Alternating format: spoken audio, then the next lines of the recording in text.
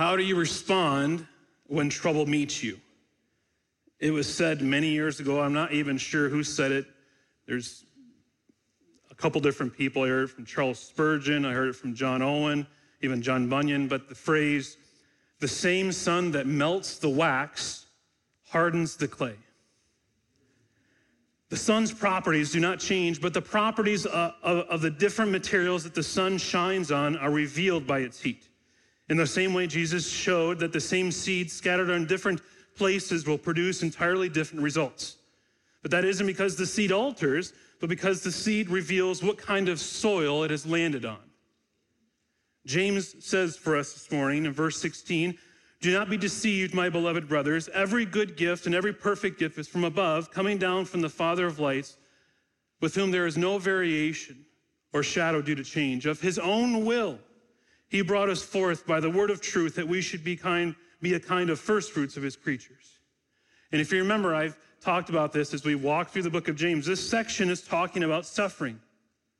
So when suffering comes into your life, whether it's big stuff or little stuff, there's a crossroads there, and it will either make you a harder and nastier person or more bitter and sad person, or it will make you godlier and greater, more loving and more tender-hearted person.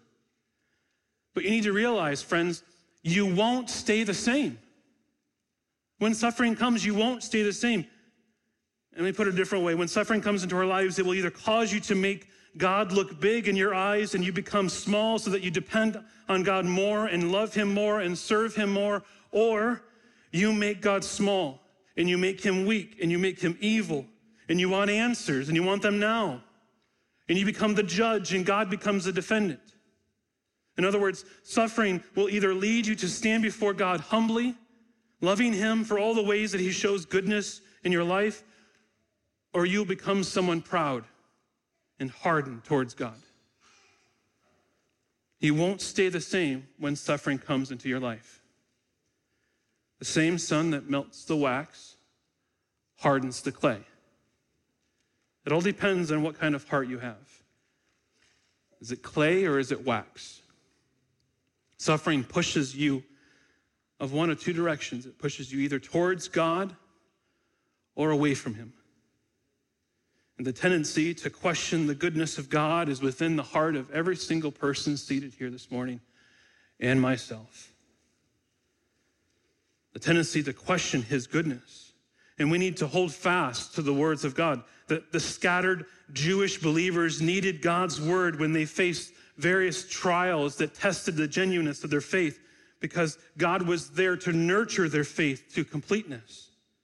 And these first 18 verses of James 1 is one of continuous teaching for the believer to follow God when suffering and when trouble comes into your life.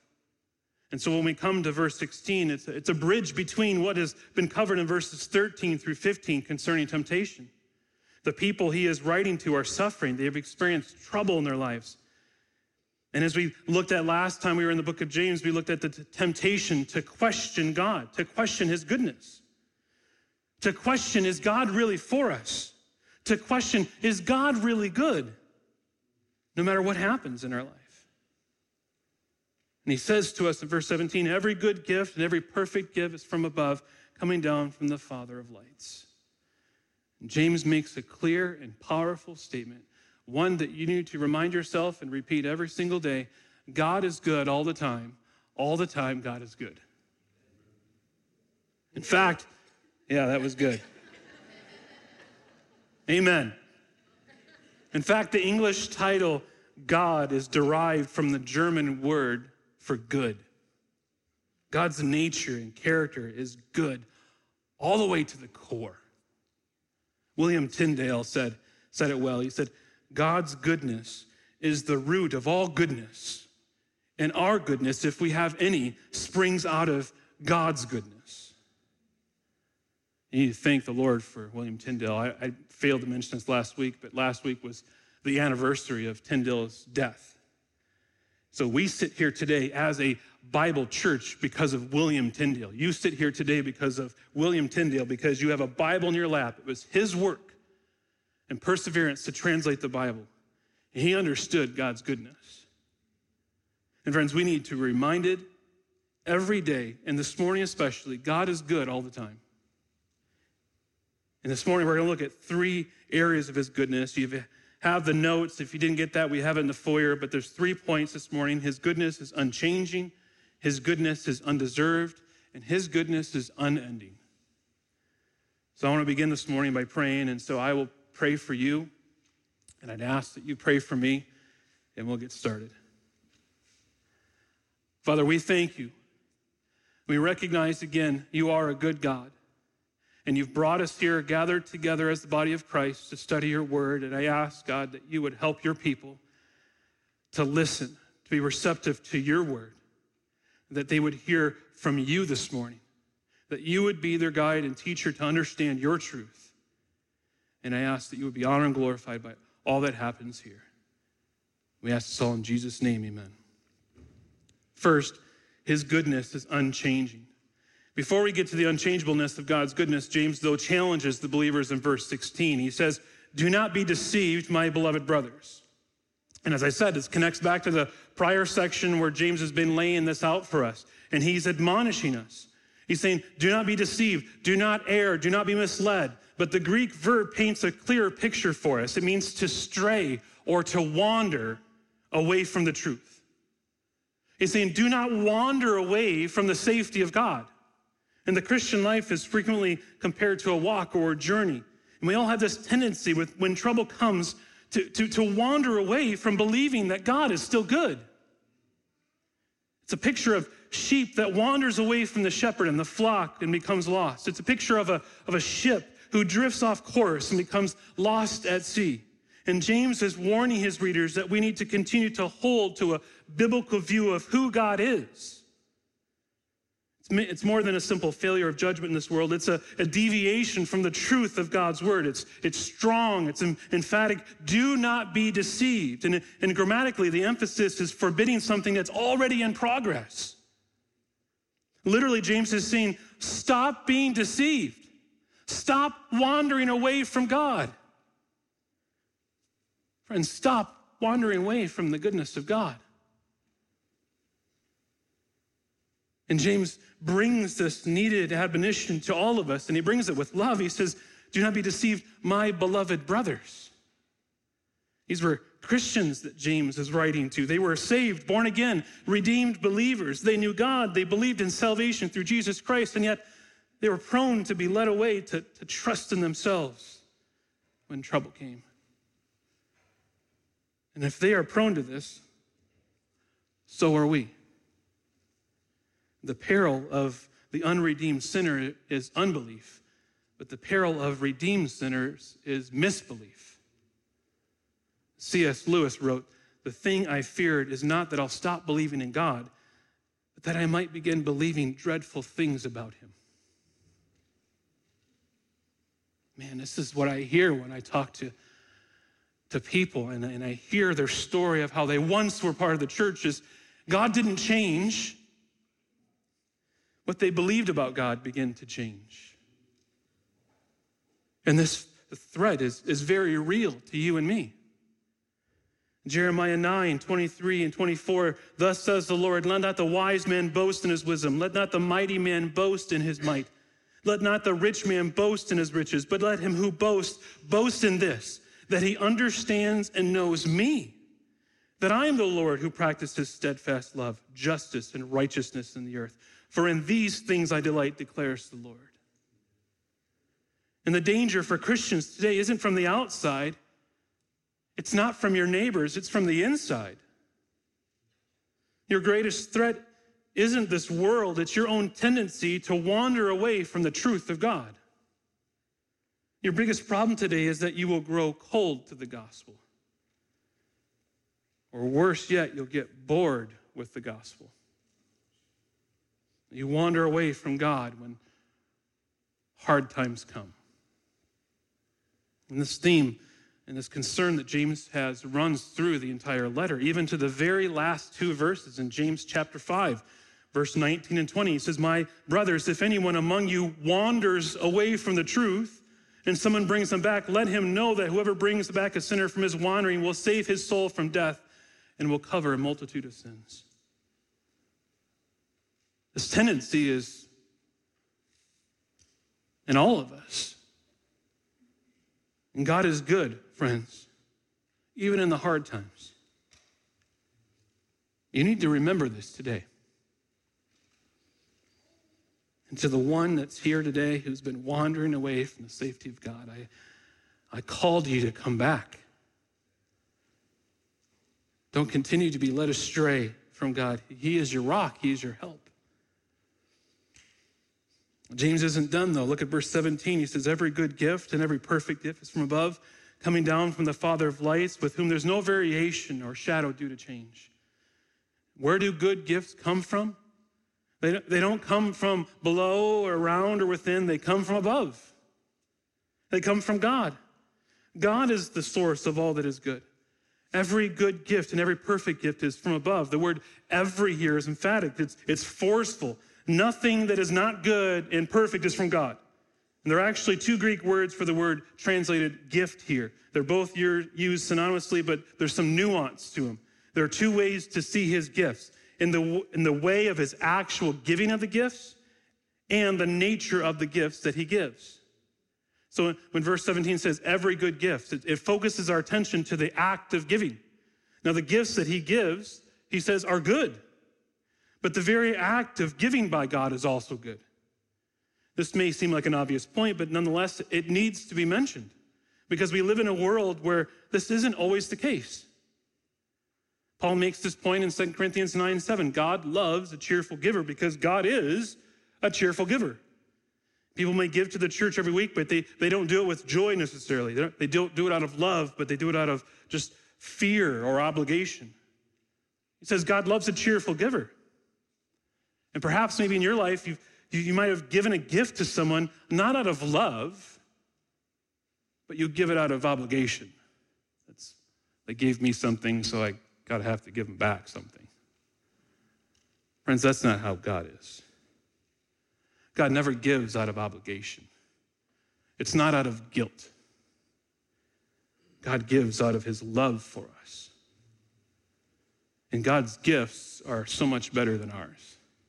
Matthew 7:11, if you then who are evil know how to give good gifts to your children, how much more will your Father who is in heaven give good things to those who ask him? God's gifts are so much better than ours. His motivation for giving is good, and his gifts are good. He says that they're perfect, meaning that they're exactly what we need. His gifts are always there to build us up, not knock us down. And it doesn't always mean that the gifts that we see are pleasant, but God has a good purpose behind all the gifts that he gives. Romans 8:28, and we know that for those who love God, all things work together for good, for those who are called according to his purpose. See, his goodness comes down from above. The verb translated coming down is a present participle that describes a continual, it's never-ending flow of God's generosity to his children. Lamentations 3:22 and 23, the steadfast love of the Lord never ceases. His mercies never come to an end. They are new every morning. Great is your faithfulness. Friends, you are here this morning because God woke you up. Satan wanted you to stay in bed. But God is a giver of good gifts, and he gave you air in your lungs to come and to worship this morning. And my best counsel to give to you in times of trouble and in suffering is that we need to look up. Don't judge God by what you see around you. Don't look horizontally, look vertically. Look to him. Your outlook on life and trouble that comes depends upon where you look. Psalm 121, verses 1 and 2, I lift up my eyes to the hills. From where does my help come from? My help comes from the Lord who made the heaven and earth. Friends, we need to look to God. He is our Father. He is the giver of good gifts. And do you see how James describes God? He says the Father of lights. This is a typical Jewish description that speaks of God without directly mentioning his name. Yet this term has so much meaning for us. The lights here refer to heavenly lights, the sun, the moon, the stars, the planets, the heavenly bodies. And to say that God is the Father means to say that he created them. They're his. Genesis 1:1, in the beginning, God created the heavens and the earth. It's his. God did this. He is the creator of all that you see. And again in Psalm 19, verse 1, the heavens declare the glory of God, and the sky above proclaims his handiwork. Creation is God's display of his goodness. The heavens declare the loving generosity of our good God. That's why he created it. So the next time that you're outside and you look up at the sky, you need to remember that God created that. And they're there because God loves us. And he is our Father. And those stars, the sun, the moon, all still exist because God loves us. And he's an attentive Father. Not only did he create 76 trillion stars, that's 70 with 22 zeros behind it, but he knows every one. And that's just stars. But he knows every person. He knows everything about us. He knows all the hairs in your head and all the ones that fell out this week. He knows you. And he loves you. And he cares for you. I mean, he cares for our creation. He keeps it going and moving, but he cares for us more. And perhaps this morning you're here and you're struggling to believe that God is good. Is it perhaps you're not looking at God? Your eyes are fixated on everything but God. And your view is horizontal. Worse yet, it's focused downward. And friends, James is pointing our eyes up in times of suffering. Don't look down, don't look around. He says, look up. See the Father of lights. And our good God knows us, and our good God doesn't change also. James says there's no variation or shadow due to change. The word variation is used only here in the New Testament, and it talks about the constant change in the heavens. And it may not seem that way to the naked eye, but there's always change. You can sit outside on a sunny day and the shadows will change. The earth continues to move. Everything changes on earth and in the universe. Everything changes except God. He never changes. The theological term is God is immutable, unchanging. Malachi 3:6, for I, the Lord, do not change. Therefore you, O children of Jacob, are not consumed. Friends, God doesn't change when we do. Hebrews 13:8, Jesus Christ is the same yesterday, today, and forever. And you can count on God in that passage in Hebrews because he will never, ever, ever leave you or forsake you. He is unchanging. And maybe this is new for you this morning, but God never changes. God is from all eternity, the eternal King, immortal God. Psalm 90, verse 2, before the mountains were brought forth or ever you had formed the earth and the world, from everlasting to everlasting you are God. God's character doesn't change. God's truth doesn't change. Psalm 119, verse 89, forever, O Lord, your word is firmly fixed in the heavens. God's ways do not change. God's purposes do not change. What God does in time, he planned from eternity. And all that he planned in eternity, he carries out in time. And what God says, God will do. There's no variation of change with our God. And this should bring us great comfort this morning. God is perpetually, constantly, and consistently good. God never gets in a bad mood, even though we do very frequently. He never changes for the worst.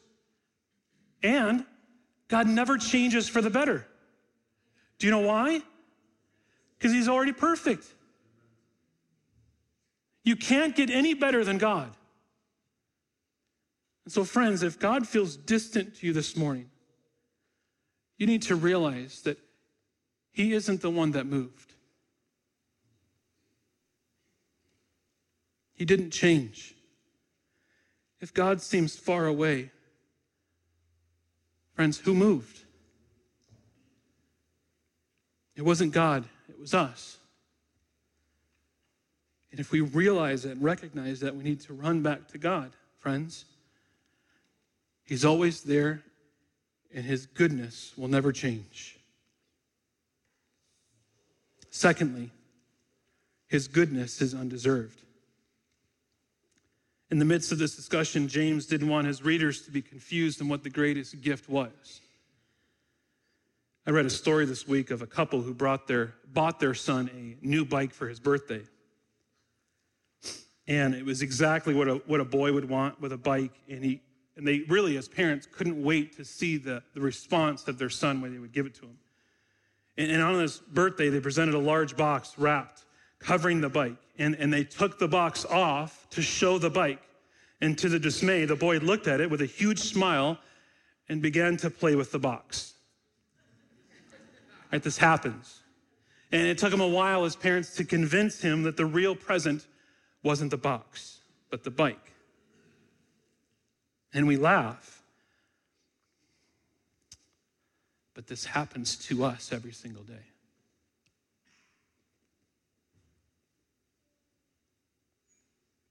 We can so easily and just in fluid hold on to the outer wrappings and miss the real gift. And we begin to love all of the good gifts that God gives us here. And begin to love those more than we love God himself. You know, this is the hazard. Every time these starry-eyed couples come into my office for premarital counseling, and I see the love that they have, and my greatest fear is that they begin to love each other more than they love God. Marriage is a beautiful thing. Marriage was designed and put forth by God. It was his plan. So no matter how much we love our spouses, we should love God more.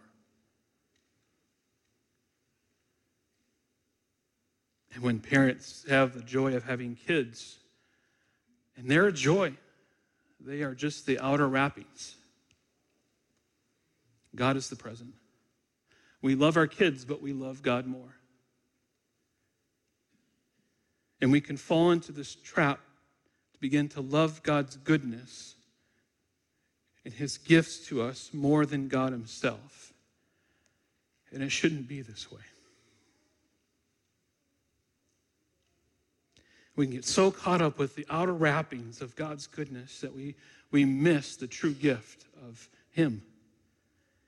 He says in verse 18, of his own will, he brought us forth by the word of truth, that we should be a kind of first fruits of his creatures. And James affirms this important doctrine for us in this verse, the doctrine of regeneration. And this is why I love expository preaching. When else would I come to an important doctrine if I didn't preach through a book, verse by verse? James says that God brought us forth. Friends, this is regeneration. Regeneration is the sovereign and gracious act by which God gives new life to those who are dead in sins and trespasses. Jesus explained this to Nicodemus in John chapter 3. I want you to turn there. I want you to see it in your Bibles. John chapter 3.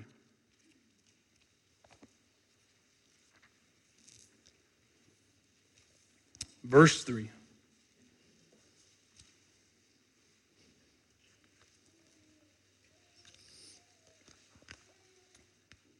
Jesus answered him, verse 3, truly, truly, I say to you, unless one is born again, he cannot see the kingdom of God. Nicodemus said to him, how can a man be born when he's old? Can he enter a second time into his mother's womb and be born?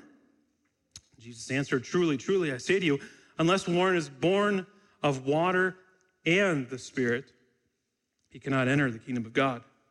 That which is born of flesh is flesh, and that which is born of spirit is spirit. Do not marvel that I said to you, you must be born again. The wind blows where it wishes, and you hear its sound, but you do not know where it comes from or where it goes. So it is with everyone who is born of the Spirit. Nicodemus struggled to understand this. He isn't the only one, I'm sure. Twice in this passage, Jesus says, truly, truly, I say to you, words that show us the importance of what he's saying. And this underscores the importance of a new birth. As Jesus says in verse 7, you must be born again. Until God regenerates us, that is, brings us to spiritual life, we're not even interested in God or Jesus or salvation. We are spiritually dead. If we hear the gospel, it makes no impact on us. And to the extent that we understand it and we dislike it, instead, we are naturally attracted to worldly things, to sinful things. Until you're born of the Spirit, until you're born again, you do not want to read the Bible. You don't want to accept what it says. You just continue to reject it.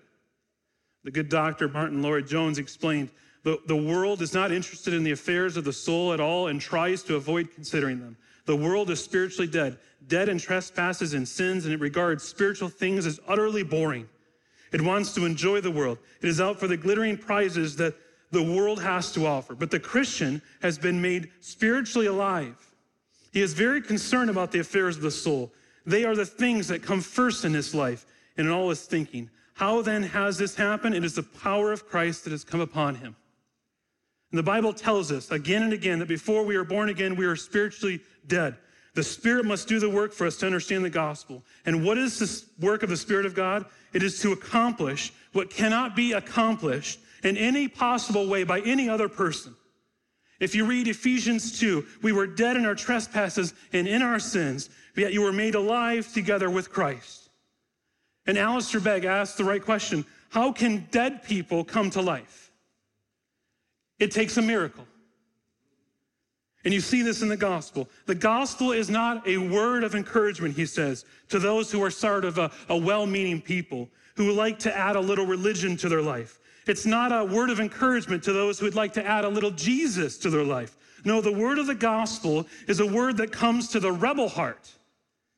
And it says, I am a rebel against God. I may be indifferent to him, I may be antagonistic to him, but I'm actually rebelling against him. And he comes to the Bible and it says, I'm commanding you to do an about turn, to repent of your sins and to believe in me. And the individual says, there is no way that that's going to happen. It's going to take a miracle. And it takes a miracle. The miracle of regeneration. And friends, don't you see it? God is a God of miracles. And regeneration is the greatest miracle of all. This is where God does what is impossible for man to do. The Old Testament, Ezekiel 36, talks about God taking a heart of stone out and putting a heart of flesh. And in the New Testament, when I read, it talks about being born again or being brought from death to life. It speaks of being given eyes to see and ears to hear, of being transferred from the kingdom of darkness to the kingdom of light. And this is the work of God. This is what I pray for. And in a group this size, there's perhaps someone here that has not been transferred from the kingdom of darkness. And friend, perhaps God has you here this day because you still live and breathe each day with a heart of stone. Perhaps today is the day of salvation.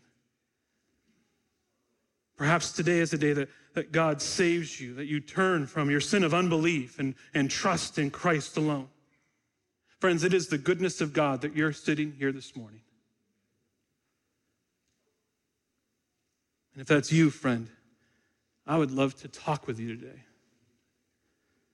I would love to sit down and walk through more of what the scriptures speak of this. In fact, all of our pastors and elders will be by the doors as we leave this morning because this is what we're about. We're a Bible church, but we preach the gospel. And we just talked about this in Sunday school. So all of my class, you're going to get a repeat here, but we need to be fluent in the gospel. So fluent in the gospel that it just comes out. You guys know what fluency, right? When you learn a new language. You know, when we were in Sweden, I wanted to learn Swedish, but you know what kept happening? I would take the Swedish word into my mind. I'm trying to translate it. It'd take 5 seconds, and I'd have a word, and figuring that out was just horrible. I wasn't fluent. But we need to be fluent about the gospel. We need to be able to share the gospel without any hindrance, any fear. You know, the one book that I shared and what we talked about in Sunday school was the 4 points there. God, man, Christ response. This should be able to come out of your lips so easily, friends. God, who's God? Let's be interactive now, all right? We're changing it up. Who's God? God is a creator. God is holy. God is just. God is loving. He cannot be with sin. And then there's man. And what is man? Trust me, this is the best part of the sermon. Who is man? Man is sinful. We cannot save ourselves. We can't do anything to change our situation. And if God is holy and God is just and God can't be with sin and we are sinful, then what are we going to do? The third point, Christ. Christ comes, right? And he lives a perfect life. He died in our place. He's God and he's man so that he can take my sin upon himself on the cross. And the fourth point, friend, is we need to respond. You see, Satan and the demons all believe those 3 points. They believe that God is holy and just. They believe that man is sinful. And they believe and know that Christ came, but they don't respond. And that's the question for you this morning. This is the gospel, friends. I mean, obviously you can expand on it a whole lot more, and Scripture does this. But we should know these 4 points. We should be so fluent in the gospel at every point, in every way. And now I went off my notes and I got to find my spot. You know, we'll get into this in the book of James. This is not my notes either, but it's my mind. You know, we talk about it here, and then later in this chapter, be doers of the word. Friends, that's what we are. As gospel proclaimers, we do what the word says. And if you're here this morning and this gospel is brand new to you, we want to walk through the gospel with you. That's what we're about. Well, he continues in James 1:18, we see that his goodness to us is undeserved. His goodness in saving us is not out of obligation. It's of his own will that he brings us forth. The same verb is seen in verse 15 where James says that in sin, when it's fully grown, brings forth death. Sin brings forth death. But he says here in verse 18, God brings us forth in new life. And the grammatical emphasis in this verse speaks of something that has happened once and for all. You're not born again and again and again. Salvation is of God's own will, not of our own, and it's once and for all. That's the source behind it. Jesus said in the Gospel of John, you did not choose me, but I chose you. Since we are dead in our trespasses and our sins, we won't have the will, the ability to choose God. A sinner cannot choose God any more than a dead man can choose to walk. God chooses us. And God didn't choose us merely because he knew beforehand that we would choose him. No, God chose us and brought us forth by his own will. And how does this life come? James says it comes by the word of truth. God saves sinners who hear and believe the word of truth. Ephesians 1:13, in him you also, when you heard the word of truth, the gospel of your salvation, and believed in him, you were sealed with the promise of the Holy Spirit.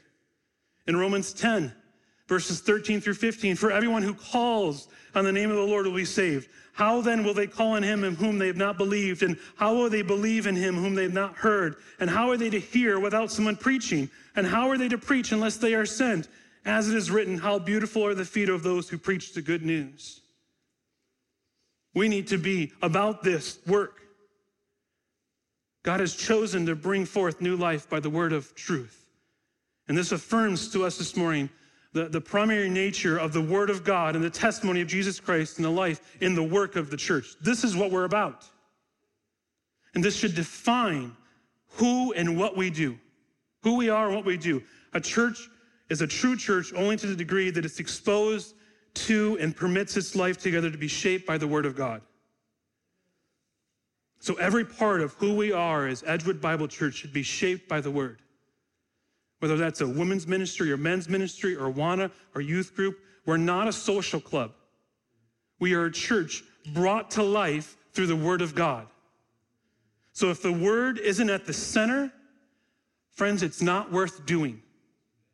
The word has to be at the center. So we've seen, and I got to finish here, I'm running out of time. God's goodness is unchanging. God's goodness is undeserved. And last, his goodness is unending. And I believe there are some of you here this morning that have doubted the goodness of God in your life. And why do I think that? Because God's word has story after story of the same people that have doubted that too. The pattern of humanity. And this is why God reminds us to take time again to believe and to trust in his plan. Take Isaiah 59:1, for example. Behold, the Lord's hand is not shortened that it cannot save, or his ear dull that it cannot hear. And the context of this verse is that Israel is suffering in major ways. And so whether they say it with their mouths or grumble silently in their hearts, they have accused God of two things. First, of God being powerless in their time of need, and second, being unmoved by their cries for help. And you and I are a lot like the Israelites. When life is hard, when suffering and pain come, we are tempted to bring God into the court of our judgment and question his goodness for us. And this is what Israel was doing. They were questioning the very character of God. And like I said at the beginning, the sun, the same sun that melts the wax, hardens the clay. And this is true for every single one of us. When trials come into our lives, we have two decisions. Trust God more and wait on him, or question him and become impatient. There's a serious danger with this type of doubt because you can no longer pursue someone when you no longer trust them. Think of this. Would you continue to invest in a company if you knew that the CEO was corrupt and stealing from the investors? Or would you continue to visit a fraudulent doctor to receive care if you knew that he lied about how he got his license? Or would you hire a babysitter that had been convicted of consistent, repeated crimes? And all of you said, no, I wouldn't do that. Well, when you respond with doubt of God's goodness, even in subtle ways, you will quit pursuing him. And this is exactly what was happening with the people that James is writing to. This is exactly why you come every week, Lord willing, to worship together, to be reminded of who God is. They're suffering. They're in serious pain. And they began to believe that God wasn't strong enough to intervene, that his hand was too short, and that he didn't love his children enough, that his ear was dull to their cries. They needed to be reminded by James, the pastor, that God's goodness doesn't end. He says in verse 18, of his own will, he brought us forth by the word of truth, that we should be a kind of first fruits of his creatures. And when he says that they are first fruits, it was the first and best of the crops that were harvested and were usually an indicator of what the rest of the crop would be. So when he writes of the first fruits, it carries the idea of a foretaste of that which is to come. And when James writes we here, it is applied to the believers of that time, those Jewish believers who were the first of the harvest of the gospel of Christ. They were the first of many to come in the spiritual harvest that God was starting. And listen, friends, what God has done in our lives to change our hearts by his goodness is only a preview of the day to come when God will make all things new. And the work he has done in our new birth will one day lead to a new heaven and a new earth where there will be no more trials. There will be no more temptations to doubt God. And what we need to understand is that the grace of God will visit us in uncomfortable forms. The difficulty in your life is not a sign that God's hand is too short, nor is it a sign that his ears are too dull. No, it's a sign of his loving kindness and goodness in your life. And God wraps his arms around you and brings you through difficult times to increase your faith and to increase your love in him. Friends, we are in good hands with our God. All of your gifts that you have been given from God are good and perfect, and I pray that God will deliver you from any pride that you may have in your giftedness. The gifts that God gives us, he gives to serve others and to glorify God. And we remember this morning our church and God's gracious goodness to us. We have most definitely experienced the goodness of God here. And this church is doing well because this congregation is so great, right? No. No. It's because our God is great. This congregation is filled with sinners. Has the church here experienced God's goodness because I'm so great? Absolutely not. I'm just one more sinner. Our church is doing well because God is great, and his goodness is never ending. It is because God desires to glorify himself in a group of people like you and me. And he knows that if he picks people like you and me, he will get more glory than if he picked others. And all glory goes to Christ. All glory. And when suffering comes, we have an opportunity to either glorify God or dismiss him. And one book that helps us in the midst of suffering is the book of Lamentations. It was written not simply to express grief over loss, as you might think from its title, but it's there to help God's people, including the author himself, to cope with loss and the temptation of despair by reminding them of God's presence and God's goodness. It is there to help God's people to see God's goodness and power in the midst of suffering. And so if you're here this morning and you're in the midst of suffering, it would be good for you to spend the week reading Lamentations. Because the same sun that melts the wax hardens the clay. And it all depends on what kind of heart you have. Do you have a heart of clay or a heart of wax? Suffering pushes you in one of two directions, as I said. It either pushes you towards God or away from God. And I pray that the suffering that you're experiencing right now, friends, will push you towards an all-satisfying, all-loving God. Let's pray. Father, we come before you again this morning, and we thank you for your word. God, we thank you that you love us. And God, I know in this congregation now, there are those that are suffering in the midst of suffering and trials. And the tendency maybe is to begin to question your goodness in this.